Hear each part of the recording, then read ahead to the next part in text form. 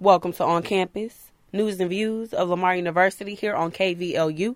I'm Jayla Jackson, and today's guest is Assistant Professor of English and author of 5 poetry collections, Katherin Hoerth. Today's topic regards the read selection from her new poetry collection.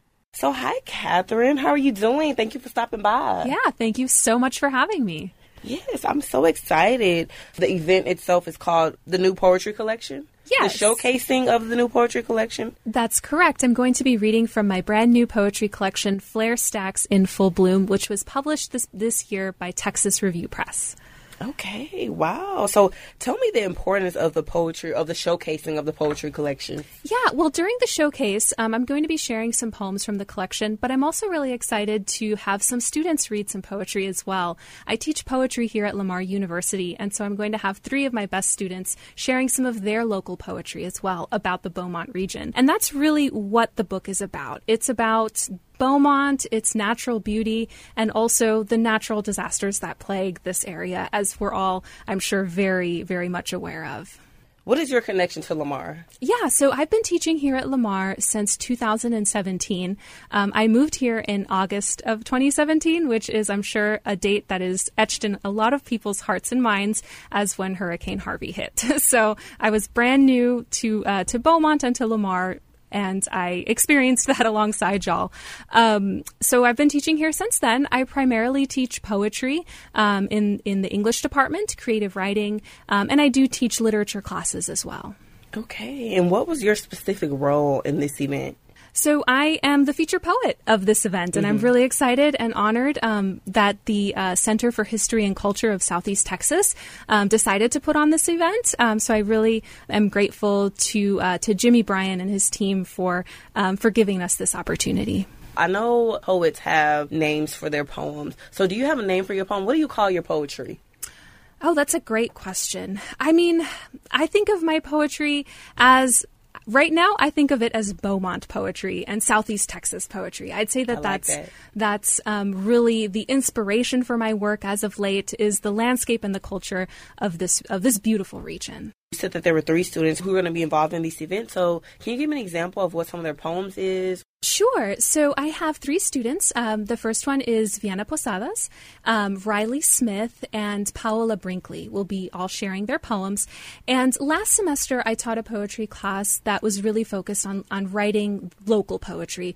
And so all 3 of them are going to be sharing poetry about the region and about the natural landscape of the region. So they're nature poems, essentially, about the flora, the fauna, and the landscapes of Southeast Texas. I love how it's focused on Southeast Texas, too. Southeast Texas is a nice place, and it's really good that they're promoting their poems. So when students come in, are they as advanced in poetry, or do they gradually grow in skills? They definitely grow in skills through the course. We have a beginning poetry class, and then we have an advanced poetry class. So in the beginning classes, a lot of them have never written poetry before. Maybe they've written a little bit in high school here and there, or maybe they have a diary of poetry that they write, but it's really just kind of learning the nuts and bolts, and it's a class that I think is accessible to everyone.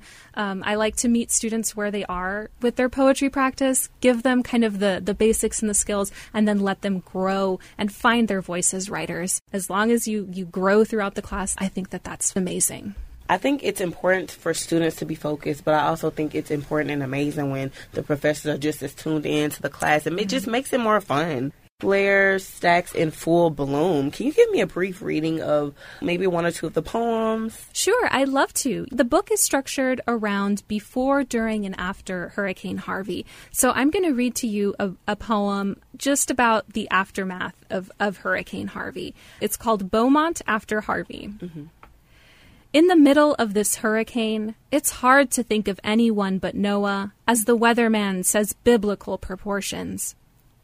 Everybody knows that story ends with parting clouds, a snowy dove, an olive branch extended to the world, a symbol of a promise that tomorrow Beaumont will emerge a sparkling city, clean of all its sins and shining new.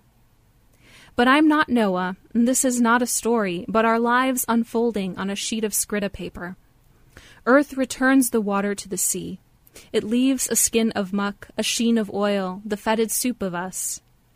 Here there are no miracles, just work to do to bring this city back to life, to make it gasp for air, create that cough that clears the lungs of water and debris, ignite the flare stack so it fills the night, beckoning all back into the city.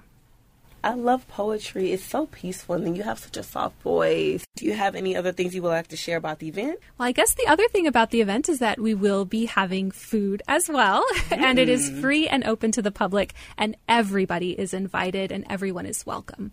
The event is going to be taking place at the Dishman Art Museum, and I have heard that there is a brand new exhibit called Protege that's up as well. So you'll have a chance to also take a look at some local artists' work, and listen to some poetry from 4 local poets. So I can think of no better way to spend the afternoon. I love that. Well, thank you so much, Katherin. I really enjoyed our time. It was so fun, and thank you for stopping by. Yes, it was an absolute pleasure. Thank you so much, Jayla. Thanks again to my guest, Katherin Hoerth, Assistant Professor of English and author of 5 poetry collections. For more information, visit lamar.edu Poetry Collections. Tune in next Monday morning at 7:50 for another episode of On Campus here on KVLU. Thanks for listening.